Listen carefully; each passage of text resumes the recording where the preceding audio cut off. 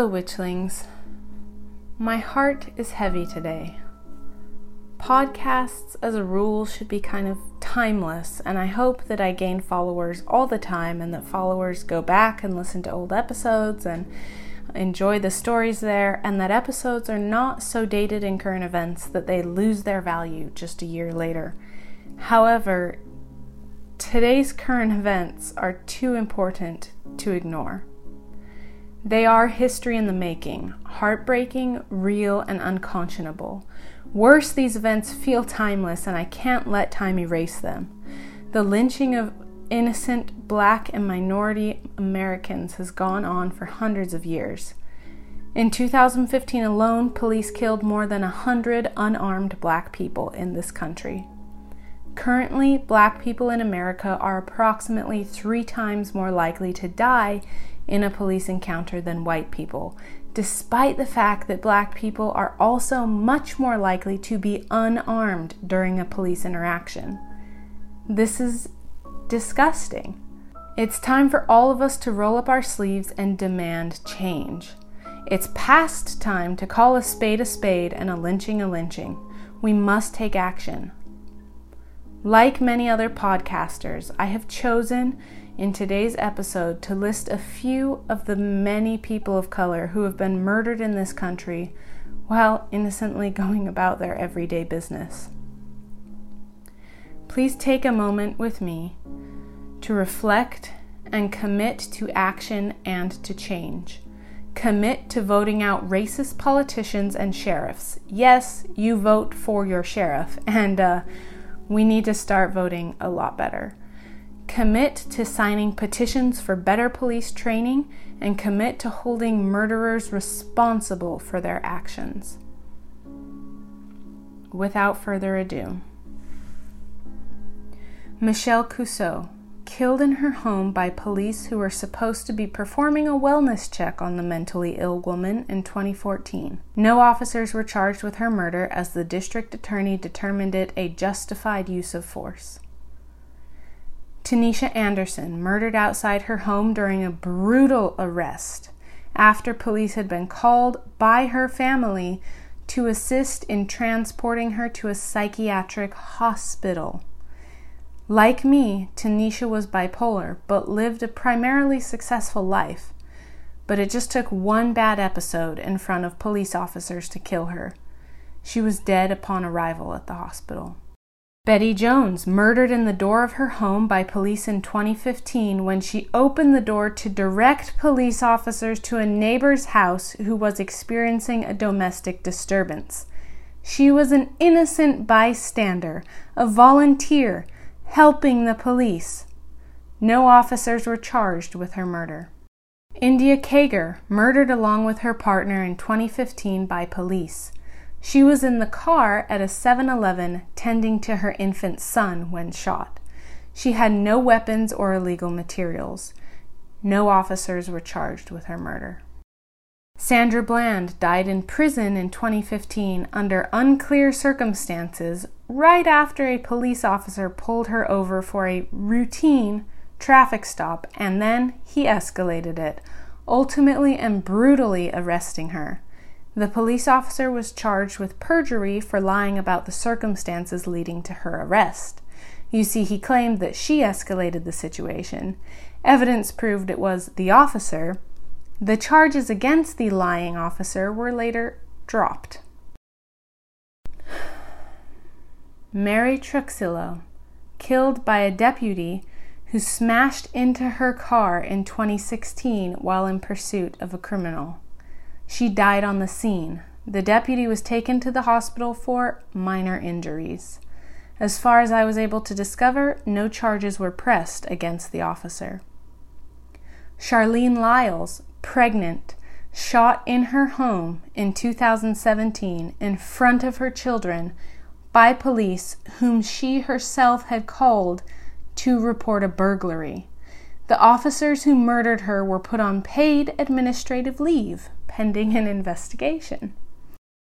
Atiana Jefferson was shot by police through the window of her home after a neighbor called the non-emergency police phone number to request assistance in 2019. The neighbor was furious with the police and horrified that his actions had set off this chain of events that led to murder of an innocent bystander in her home. The officer was placed on temporary administrative leave. Pamela Turner shot 5 times by an officer when she resisted arrest in 2019. No charges have been pressed. 5 times.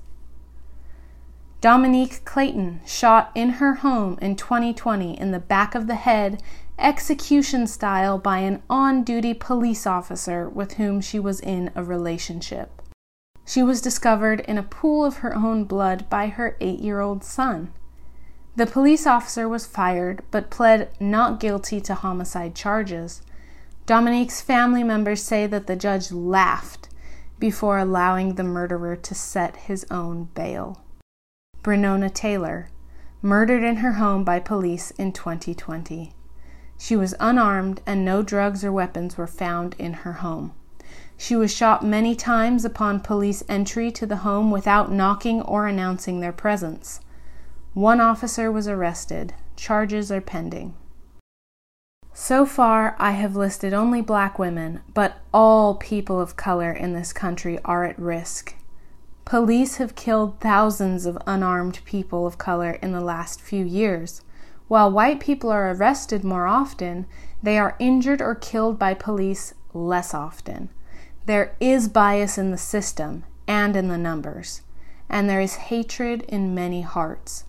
There is no uniform police training or entry screenings across the country, or even across many states, to ensure that power-hungry white men, ignorant and racist, don't continue to make up much of the police force in some cities.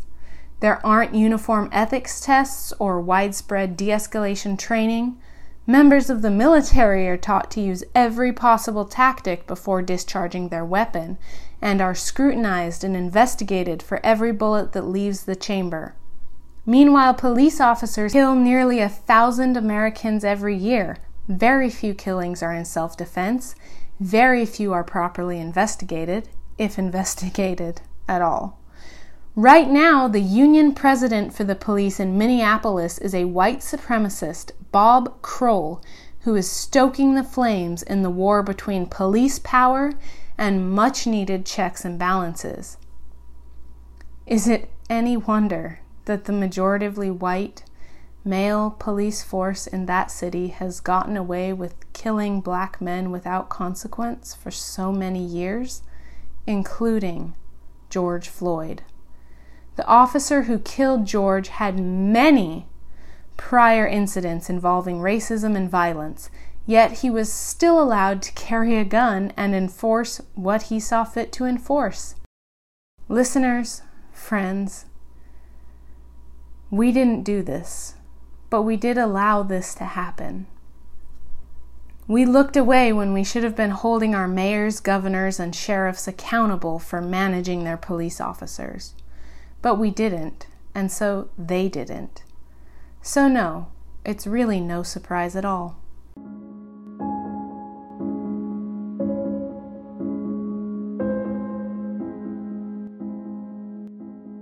Today, we need to talk about warriors. We need to be inspired. Araminta Harriet Ross was born sometime in the early 1820s. Her parents nicknamed her Minty. She was strong and sassy. She grew up learning to use her voice to fight for justice and putting herself in danger when it meant saving someone else. Minty was also somebody else's property. You see, Minty was born a slave in Maryland, and she hated it. She was whipped often and recounted one instance where she was whipped before breakfast was even served.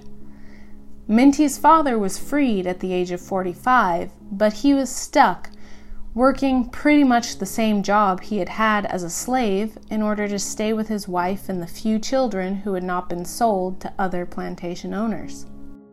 Once, when Minty was on an errand for her owners, she saw another slave escaping, and the foreman who chased him down demanded Minty help subdue the man. Minty refused. Her will was strong. but the foreman was stronger, and he threw a heavy object at Minty, which hit her in the head, and she suffered regular seizures and migraines for the rest of her life. Minty grew up and began to go by her middle name, Harriet. In 1844, she married a free black man, John Tubman, but Harriet was still a slave. What's worse, any children she had with John would be considered slaves as well, since the mother's status determined the child's freedom. Fun fact, that's how Thomas Jefferson came to own, as physical property, many of his own children. A disturbing but not uncommon practice of the time. Harriet Tubman refused to live as a slave forever. She escaped using the Underground Railroad in 1849, but her husband refused to journey to freedom with her, instead staying in Maryland and remarrying. 2 of Harriet's brothers made the journey to freedom with her, but were intimidated and manipulated by a lifetime of abuse into returning to slavery when their owner placed a reward of $300 on Harriet's head. But Harriet was not satisfied with her own freedom alone. Although the risk of being caught, tortured, and killed was enormous, Harriet returned to the South at least 19 times to operate the Underground Railroad and help free an additional 300 people from slavery. Harriet continued to be a force to be reckoned with during the Civil War, going undercover as a spy, working for the Union Army as a cook and nurse, and she became the first American woman to lead a battalion into battle. She led the Combahee River Raid, where she liberated more than 700 slaves in South Carolina. What a badass! Despite her incredibly difficult and dangerous life, Harriet Tubman helped free over 1,000 slaves. She lived to age 93 and continued to be a voice for liberation and equality throughout her life, and is still an inspiration today. Harriet escaped slavery in 1849. That was only 171 years ago. That may seem like a long time, but in historical terms, it's not. Shakespeare is over 450 years old, and we still reference his works. They shape our words, our stories, books, and movies that we enjoy even today. Comparatively, 171 years is nothing. There are still people alive today whose parents were enslaved. It hasn't been a long time, but in that time, we as a society have done a really good job at convincing ourselves that racism and slavery are things of a long forgotten past, when they are very much things of the present. I wonder if Harriet, or perhaps other former slaves, never felt truly free. Despite the freedom granted by the Emancipation Proclamation, Black people were still stuck. They were not allowed to be educated, given equal treatment, bank loans, voting ballots, or respect. The jobs that were left to them were the same ones they were trying to escape: picking cotton, dangerous factory work, and maid and handyman jobs. There's no shame in a job well done, any job, but there is shame in a society like ours that segregates people and pigeonholes them into certain jobs or societal roles, denying them access and opportunities. In essence, post-Civil War America found ways to control people of color without calling it slavery, and the Black population has been fighting for some modicum of respect and equality ever since. And in the almost 200 years we've had to fix things, we have not done a great job. Harriet Tubman, a war hero, a national pinnacle of freedom, was supposed to replace slaveholder and Native American murderer Andrew Jackson on the face of the $20 bill. However, after Trump took office, this replacement was put on hold due to what Secretary of the Treasury Steve Mnuchin called counterfeit issues.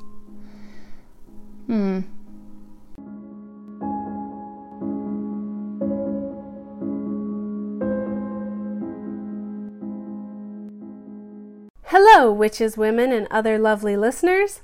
I'm Hannah, the bipolar bisexual host of this bi-weekly podcast of Witches and Women. In this podcast, we get to explore the lives of powerful women, both real and mythological. Strong women have historically been labeled as witches or something else equally troubling, taboo, and easy to justify killing or dismissing. I'm telling their stories because most of these tales are amazing and all of them are fascinating. Please subscribe on Apple Podcasts or Google Play, and if you do social media, connect with me through Of Witches and Women on Instagram, Twitter, or Facebook. Of course, be sure you also check out the website, which is the most in-depth and exciting resource I can offer you. When you visit ofwitchesandwomen.com, you'll find fantastic merchandise of both the serious and salty variety. Lots of the merchandise is limited edition, so get it while we're still in ancient Greece. You'll also find the Grimoire Gallery, which is our internet gallery curated with art by today's working artists and featuring witches, women, and goddesses of ancient Greece. If you see something you like, you can support a small business by visiting the artists' portfolio sites to see, share, or purchase more of their work. Plus, you can even buy some of their prints starting at just $15 in the Of Witches and Women shop. If you're not a fan of fake news, then you need to check out the Lamia Library, where I list all of my show notes and other resources and recommendations. Of course, subscribe to the newsletter The Oracle on any page of the Of Witches and Women website. Just scroll down and add your email address. The bi-weekly Oracle tells the shorter, fascinating, more obscure stories that we won't get to cover on the show. It highlights Grimoire Gallery artists, shares simple spells and book recommendations, and more. So don't miss out. Subscribe today.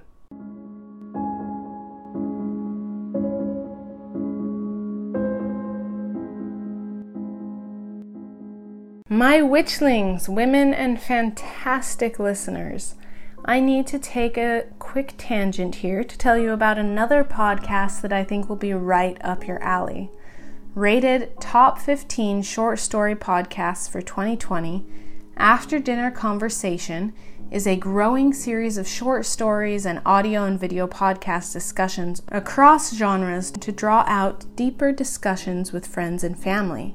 Each story is an accessible example of an abstract ethical or philosophical idea and is accompanied by suggested discussion questions. I know I've covered some heavy topics here today, and if these deeper topics appeal to you, look up After Dinner Conversation. Find it by searching After Dinner Conversation on your podcast app. Plus, there will be a link in the show notes.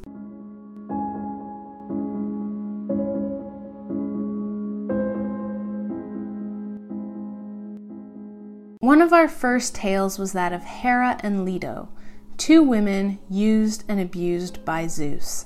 Hera processed her pain poorly, lashing out at other women and creating even more victims. But Leto, patron titan of motherhood and modesty, handled her pain with more grace. You may recall that while on the run from Hera's wrath, Leto gave birth to twins. First, she labored on the Isle of Delos, giving birth to the goddess of the moon and the hunt, Artemis. Artemis defended her mother from monsters and acted as her midwife while Leto's labor stalled, thanks to Hera's meddling, for 9 days. Finally, Leto gave birth to Artemis's twin brother, Apollo. These twins became two of the most powerful Olympians, the twin archers, patrons of the sun and moon. Artemis and Apollo were two perfectly balanced sides of a coin. While the golden-haired, hot-headed Apollo took after his philandering father Zeus, the cool, calm moon goddess Artemis followed her mother's more discreet example. As a young goddess, Artemis was enchanting. Zeus doted upon her, granting her every desire of her heart, including her eternal maidenhood. Each day, Artemis grew more powerful, clever, and gifted. One of her first godly gifts was that of a fertility goddess. Just as Artemis had assisted her mother Leto in birth, the fates blessed her with the gift of a fertility goddess so she could bless the wombs of other women and assist them in safe and healthy childbirth. The women of Mycenae and Greece gave donations of clothing and money at the temples of Artemis when they were pregnant and close to delivery. The donations were used to provide clothing and medical aid for all new mothers in the area. It was probably a great relief to the women of ancient Greece to have a fertility goddess they could pray to who was not under Hera's willful thumb. In some legends, Artemis left her fertility temple in Ephesus the night Alexander the Great was born to assist in his birth. For this reason, Alexander the Great showed great mercy when he conquered Ephesus and reverence to the goddess and her temple. Artemis, known as Diana in Roman lore, was also one of the twin archers, Zeus's greatest and most beloved warriors and children. She and her brother were devoutly worshipped in Troy, and when the Trojan War took place, she stilled the wind and water as the Greek army sailed to Troy, delaying their journey many weeks. How could she do that? The wind in Greek lore is its own master, and Poseidon controls the seas, but Artemis controls the moon, and the moon controls the waves and the tides. And the goddess was friendly with the winds, who did her bidding, not only here, but also when she hunted. They left her arrows untouched, so they always flew straight and true. Agamemnon, a Greek king and general stuck on the ship to Troy, was less than delighted with this development. He was soon convinced that the only way to appease Artemis and get his army to Troy was to sacrifice his virgin daughter, Iphigenia, to the goddess of eternal maidenhood. But that's not how Artemis works. When Artemis saw this sacrifice and saw the bravery that Iphigenia demonstrated at her impending murder, Artemis replaced the princess on the altar with a deer and made the girl her first immortal companion. After the Trojan War, Artemis and Athena became close allies. They never fought on opposite sides of a dispute again.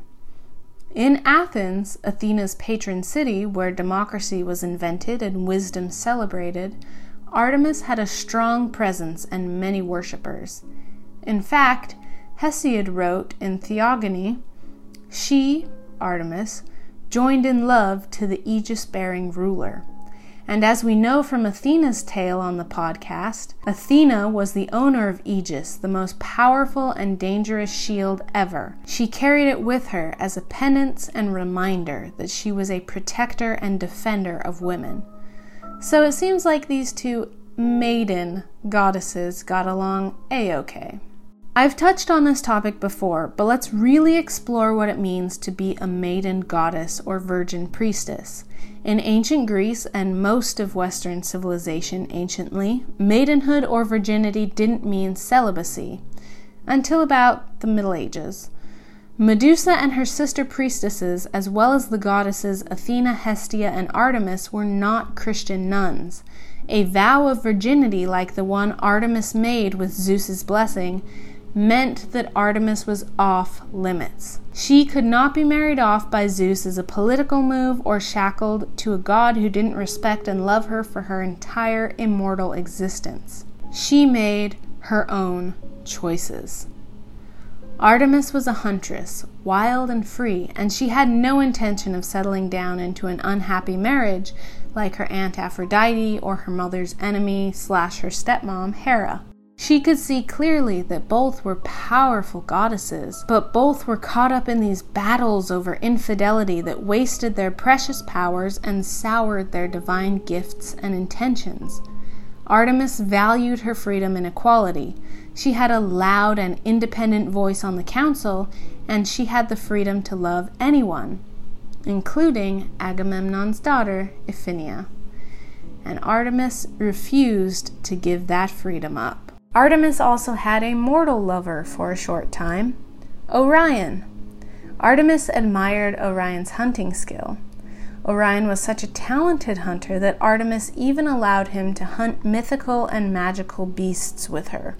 On one such adventure, Artemis and Orion were hunting the great scorpion, bigger than a lion and extremely deadly. Orion was stung by the scorpion and died instantly. Artemis killed the scorpion and, as a tribute to her lover, scattered his story in the stars so that she might remember him on her nightly ride across the skies.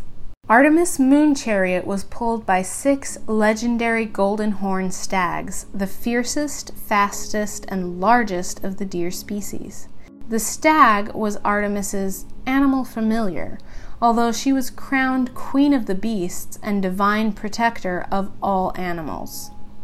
Artemis took this role seriously and was a frugal huntress who brought balance to the hills, forests, and isles of ancient Greece. Artemis and Aphrodite never really got along. Perhaps Aphrodite was jealous of Artemis's freedom, or maybe their life choices were just too different and their opinions clashed.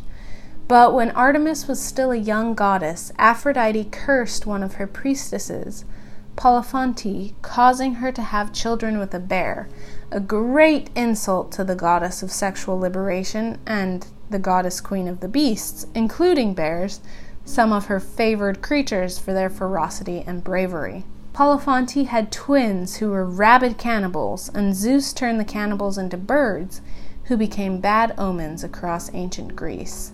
And Artemis never forgot. In the Aphrodite episode, I mentioned Atalanta, a Greek princess and warrior who was abandoned as an infant. Artemis sent a bear to suckle and raise Atalanta, who became stronger and faster than any man in ancient Greece. As a teenager, Atalanta slew the giant Chaldean boar sent by Artemis to destroy her kingdom, because the king had not given Artemis the proper sacrifices and respect that year. Atalanta hung the boar skin in a sacred forest as tribute to the goddess who had saved her life.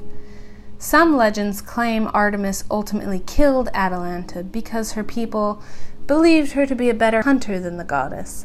But this doesn't add up with the goddess who protected Atalanta from infancy and raised her to be the incredible huntress that she was.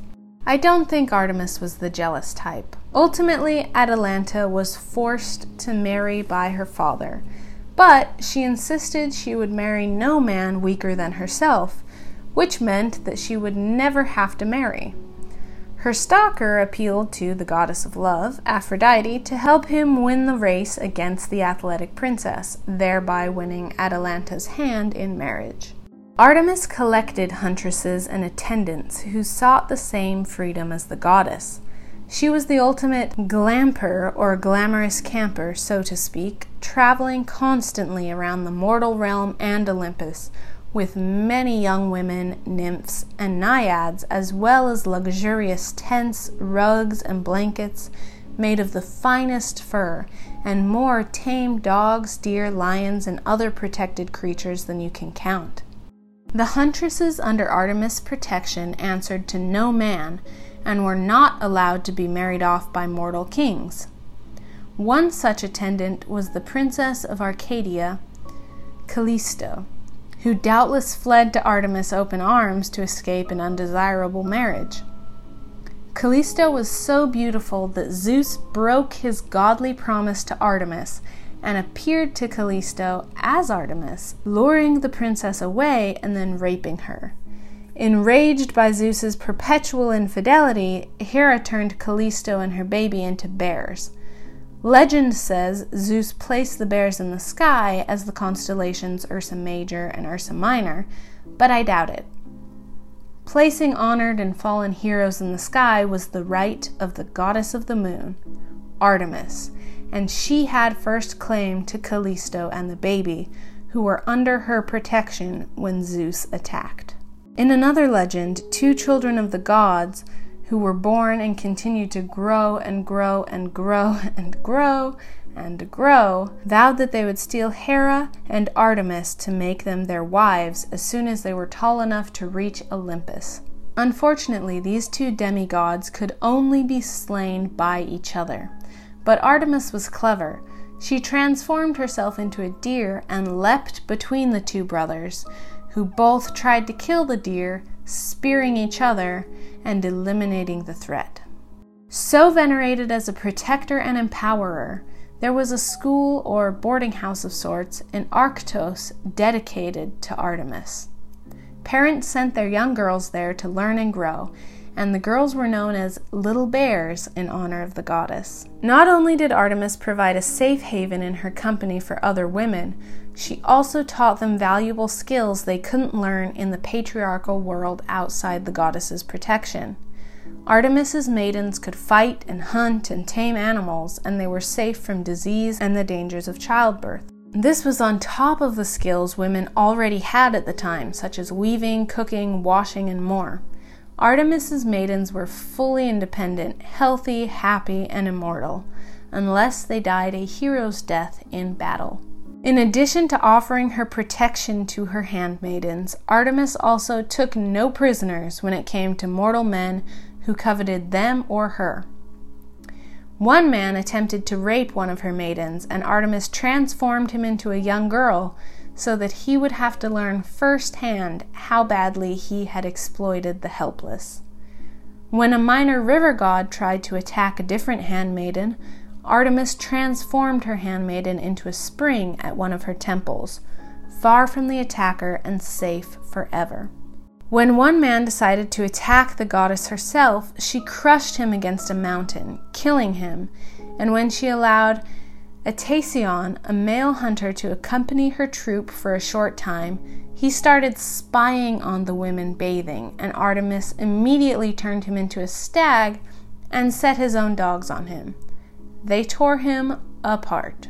In some versions of the story of Adonis, Artemis sent a wild boar to kill him because he boasted that he was a better hunter than her. In other versions of the tale, she sent the boar to kill him to spite his immortal lover Aphrodite, because a goddess never forgets. Either way, Artemis's superiority as a hunter and deity was proven when the boar quickly dispatched of Adonis. Needless to say, Artemis was a big deal in Sparta, where childbirth was venerated, and temples and statues dedicated to the goddess were common. As the Queen Gorgo stated in the movie 300, only Spartan women give birth to real men, and they did so with the warrior goddess of fertility's blessing. Spartan women lived the most like the huntress's maidens of any Greek city. They were fighters who were taught from a young age to defend themselves against rape, carried knives, played sports, were educated to the same level as the men in their social class, and owned property, which means that to some extent at least they managed and controlled their own money. Surely Artemis was proud.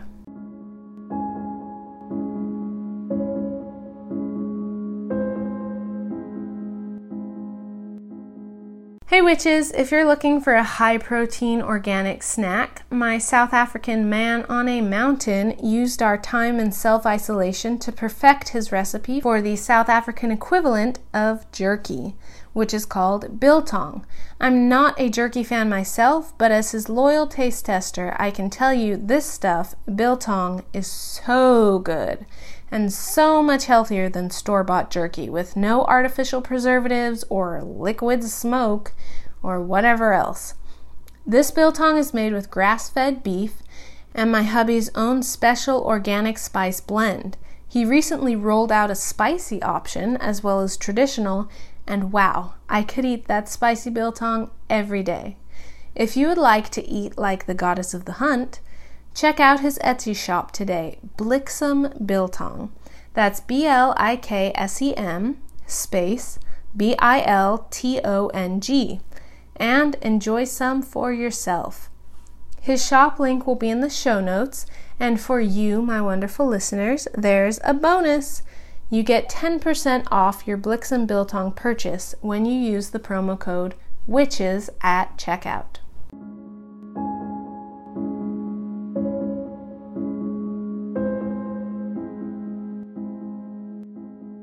Harriet Tubman, once an innocent little girl called Minty, was forced to grow up too quickly, bound, constrained, and owned like property. But she didn't let herself become a victim. Instead, she became an advocate and a warrior. Minty did more than any one person could be expected to do, out of a sense of purpose and desire for freedom and equality. Much like the goddess of the hunt, Minty knew the value of freedom and equality. She fought every day of her life to be recognized and respected as a human being. I wish so dearly that she could have been rescued by the huntress and lived a long, immortal life as a free warrior. But she wasn't.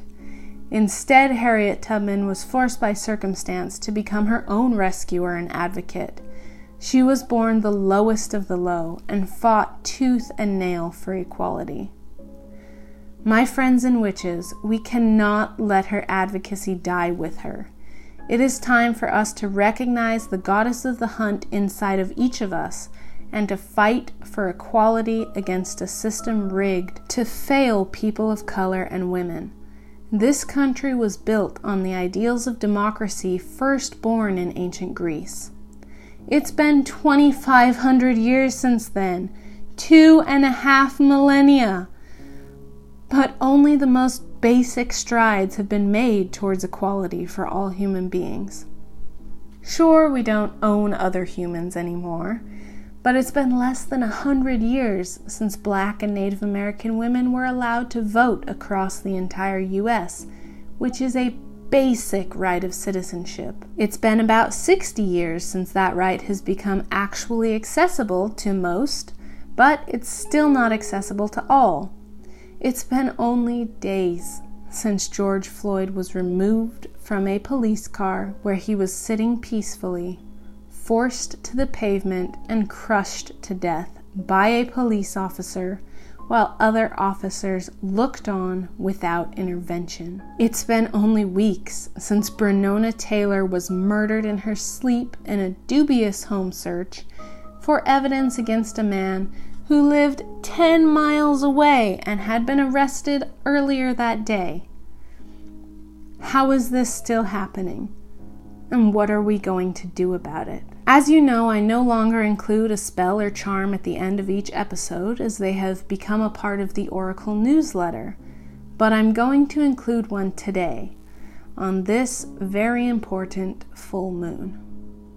Dear listeners, whether you are listening to this episode in June of 2020 or December of 2050, I ask you to ponder today, to recognize injustice around you, to decide what you will do to be the change that we so desperately need. For our charm today, please write down your commitment to equality and then light a candle. If it's safe, burn your written commitment as a show of change and acknowledgement of the atrocities that have been and that are. Blow out your candle and go forward with justice burning in your heart and a commitment to equality in your mind each and every day and in each and every action. That's a wrap on today's episode. Thank you so much for listening. Be sure you and your hunting party are subscribed to Of Witches and Women on Apple, Google, or Spotify podcasts. And I would be honored if you would leave me a divine review on your podcast app of choice so others can find and enjoy the show as well. Connect to me and the pod on social media and look up ofwitchesandwomen.com for even more great content and to subscribe to The Oracle. Now, more than ever, stay fierce, witches, and I'll catch you next time. Of Witches and Women is brought to you by SHH Media, LLC.